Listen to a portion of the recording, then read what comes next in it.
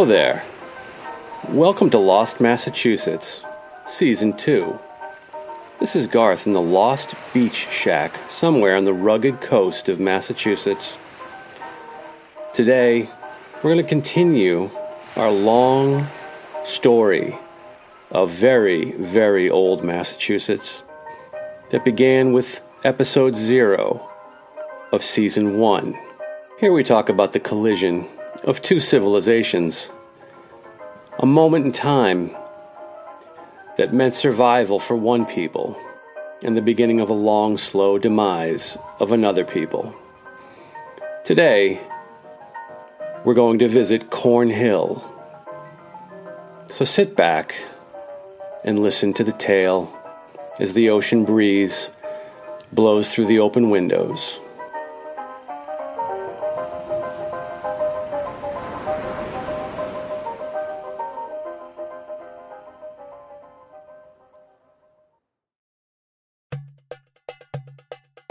Hi, thanks for joining us in the second season of Lost Massachusetts. We are going to continue our strange journey into the forgotten past. I can't believe I made myself say beach shack in the intro. It's easy to read but sounds difficult to say when you really think about it. Beach shack. Anyway, this is episode 1 of season 2. I know you're thinking, didn't we already hear an episode from season 2? Wasn't that the Halloween Haunted House episode? Yes, the Halloween Haunted House episode of season 2 is episode 2. But Halloween is magic, so these things can happen. You're also wondering, where is the last episode of season 1? Yes, it's missing. We have a lost episode of Lost Massachusetts. We're still looking for it. It's the third part of our Dogtown epic, and hopefully it will be recovered. Before jumping into the show, I have a postcard from a Lost Massachusetts listener. We welcome postcards from lost places. You can find our mailbox on lostmassachusetts.com and send us a card.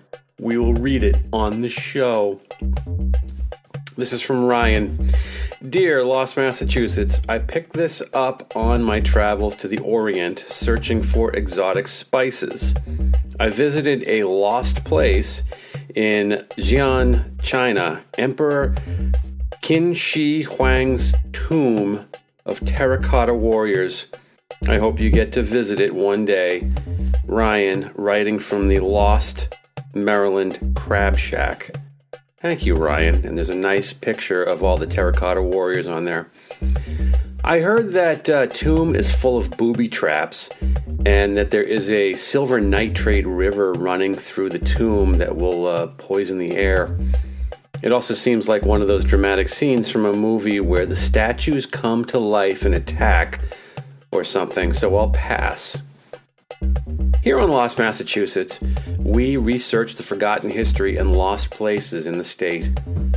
This includes ghost towns, abandoned settlements, neighborhoods that have been completely transformed in one way or another. There are names and stories all over the state that have vanished from history. The long story of Lost Massachusetts concerns the world that existed before anyone started writing about it. People are vaguely aware that the original tribes in Massachusetts were wiped out by European diseases, were violently displaced, forced into new settlements, or sold off huge tracts of ancestral land to the English.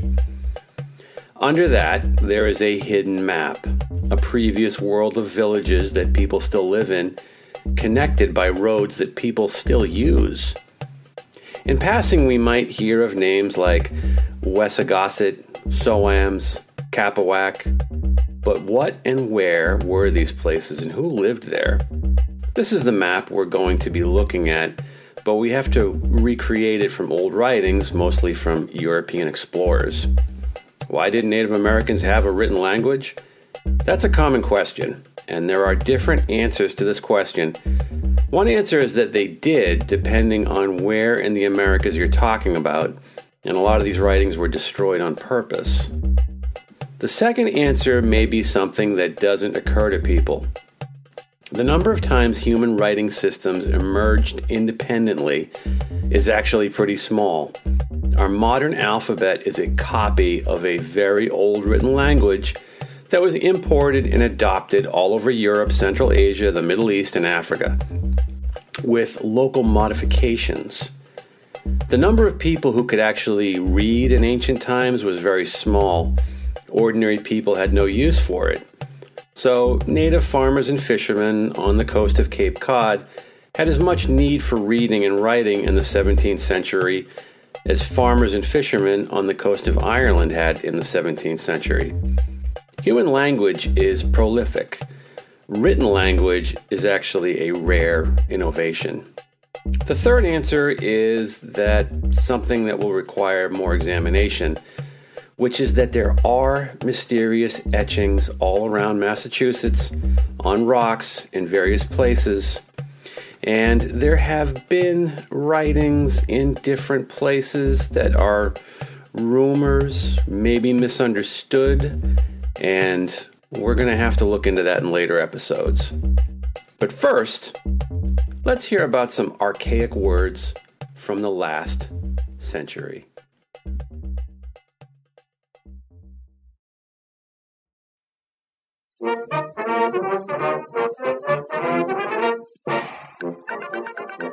Archaic words from Lost Massachusetts, as found in my double set, The New Century Dictionary, copyright 1927. Quidnunc, Quidnunc. One who is curious to know everything that passes, a newsmonger, as in, she feared the crowd of village idlers, quidnuncs, tattlers, and newsmongers, who all day gazed at the Wonder Yacht. From Arnold Bennett's The Lion's Share. Now I have to look up and find out what a Wonder Yacht is.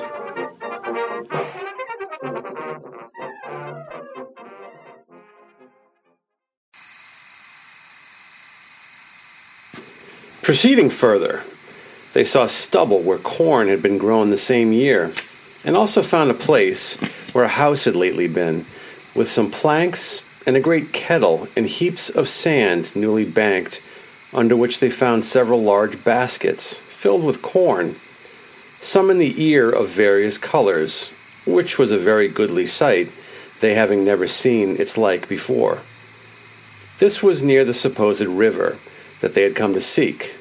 When they reached it, they found it opened up into two arms, with a high cliff of sand at the entrance, but more likely to be creeks of salt water than fresh.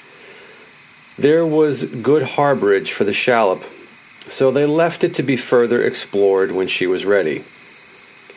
The time allowed them having expired, they returned to the ship, lest the others should become anxious of their safety. They took part of the corn and buried the rest, and so like the men from Eschol, they carried with them the fruits of the land and showed their brethren, at which the rest were very glad and greatly encouraged.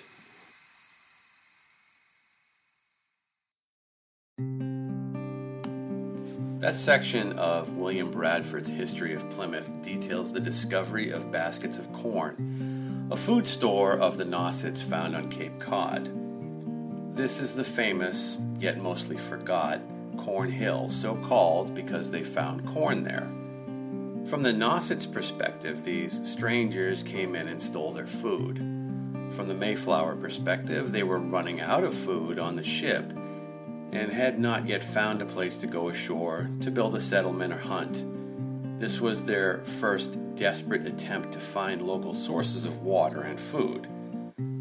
At this point, the listener might wonder, why did they sail to an unknown place that turned out to be somewhat desolate with not enough food to sustain themselves?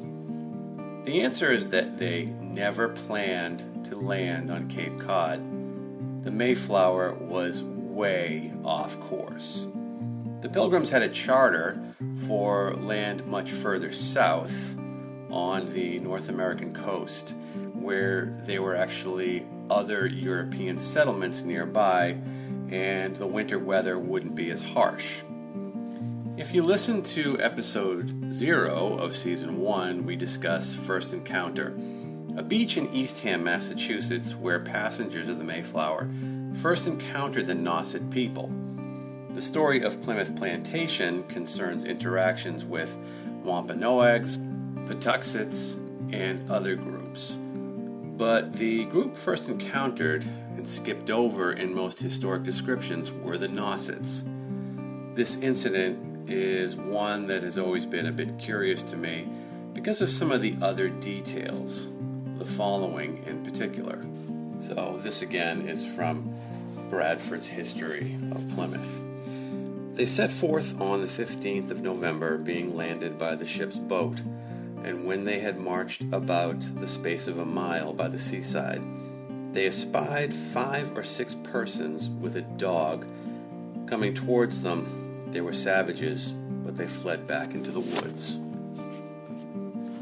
So when I read that, my brain comes to a full stop, because the Nausets had a dog. Where did they get a dog? Dogs were supposedly one of the many animals like pigs, cows, and horses that were brought on ships and not native to the Americas. This seems to suggest some other kind of previous contact, which is something that's actually documented quite thoroughly. If you listen to episode 25 of season 1, you'll start to learn about New Netherlands, the early Dutch claims of Massachusetts and the areas around it. And this is what I'm getting at. There's history that sort of pokes through the curtain of the history that we know, and you have to pull at these threads to really get at the original information. So to address some of this specifically, let's ask the question, well, who were the Nausets? The Cape Cod town of Eastham is one of the oldest English towns in America. Many of the locations in Eastham are called Nauset, and this is the name of the people who lived in the area of Cape Cod. They were a distinct group from the tribe led by Massasoit, who the Pilgrims ended up dealing with in Plymouth. While the Nausets were separate from the Wampanoags, they may have been subjects of Massasoit. So what can we know about these people that were so crucial to the first part of this written history? It seemed to slip away. We can know something about them, and we can also know something about their dogs. So it's the end of a very warm summer day, and I'm actually here at Cornhill on Cape Cod. And what is here now? The Cornhill Memorial or Monument is technically on private property. And I was lucky enough to have been invited by a resident to spend the day here and see the monument. And what you will find is that hidden behind a bush up a small path is a kind of square block that says Cornhill 1620. And curiously, around the actual block, which is really obscured, people have left certain offerings, and it's difficult to tell what their intent was, but some of them are corn. Some of these are corn and different types of food stores that they've left near the memorial site. Now, the question here is, how did the Pilgrims actually come to find this storage of food? And they didn't just randomly stumble across a place where people had buried food. It was actually a village, and it was a village with structures that they assumed was abandoned. But it wasn't abandoned, it was just left for the winter. And the Nausets would live in this village during the hot months near the water, which a lot of people like to do because the breeze is great. And then in the winter, they would move inland. They would move to warmer places. The Pilgrims, to their credit, planned on paying whoever owned this food back. And eventually they did. And in this spot now is a very sort of tight-knit jumble of summer houses. And it's full of families and life. And it's really quite a vista to watch the ocean and the sun and whatnot. It must have been equally as breathtaking as it was back in 1620. This location is in Truro, Massachusetts, which is on the Cape, and it's completely across the bay from some of the other territories where the Pilgrims ended up settling. One important note: Cornhill is one word. At least that's what it says on the memorial stone. Signs and maps may say something different. And now we know it wasn't just a place with some found food, it was a village at the top of that hill. Did this village have a name? Yes. Maybe. Sort of. More a name of the people who lived around Cornhill, who were called Pamet. Many of the locations around Truro are still called Pamet. In fact, it's the Pamet River that sort of flows from one side of Cape Cod to the other through Truro. We actually have a fairly good list of Nauset village names on Cape Cod and roughly where they were. These are subjects we will explore in future episodes. Why did the Nausets start firing arrows at the Pilgrims before the Pilgrims took their corn? Simple answer. Another Englishman, Captain Thomas Hunt, kidnapped over a dozen natives years earlier and sold them into slavery in Europe. This is a very complex and crucial story that involves a legendary, almost superhuman character, and it's too long a story for here right now.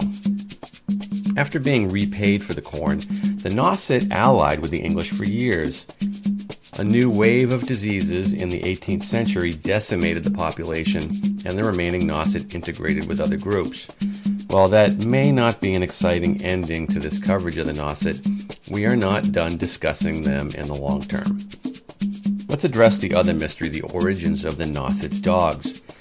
While the Nauset had likely been encountering European sailors since the 16th century and could have obtained dogs from them, it seems, unlike cows, horses, and other animals brought from Europe, domesticated dogs were already here. In fact, Native Americans had been domesticating dogs for thousands of years for hunting, security, and companionship. How do we know this? Because archaeologists in Illinois have found 8,000-year-old graves where dogs were buried with their owners. This distinct breed of domestic dog was also decimated by new diseases. I would like to know more about this, but it's not a podcast about dogs.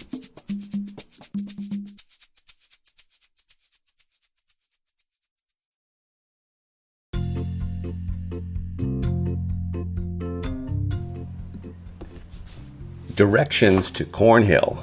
Cornhill is in Truro, Mass, off of Route 6 between Wellfleet and Provincetown. There is a public beach at Cornhill. Sort of. During the summer, you need a town-issued parking sticker. Good luck. If you go, and it is fantastic, you'll be on the calm bay side, but plan accordingly for a crazy day. Massachusetts beaches are beautiful, but they are devoid of useful things like bathrooms, concessions, lifeguards, and fresh water. You're on your own. The Cornhill Monument is on private property, so unless you have permission, you'll have to settle for the picture in the episode. Enjoy.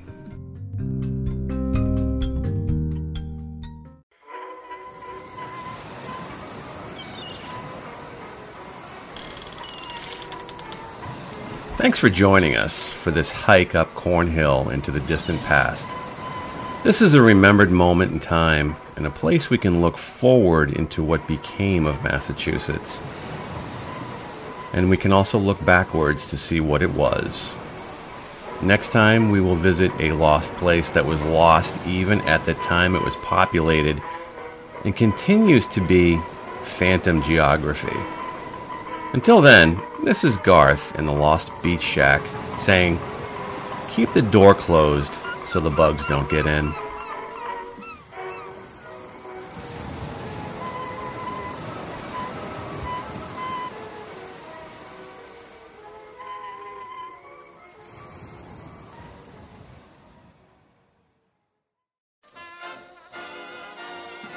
Hey, if you like the show for some reason, there are lots of ways you can join the fun or get a hold of us. You can message Lost Mass through the podcast apps on Anchor. There's a voice option.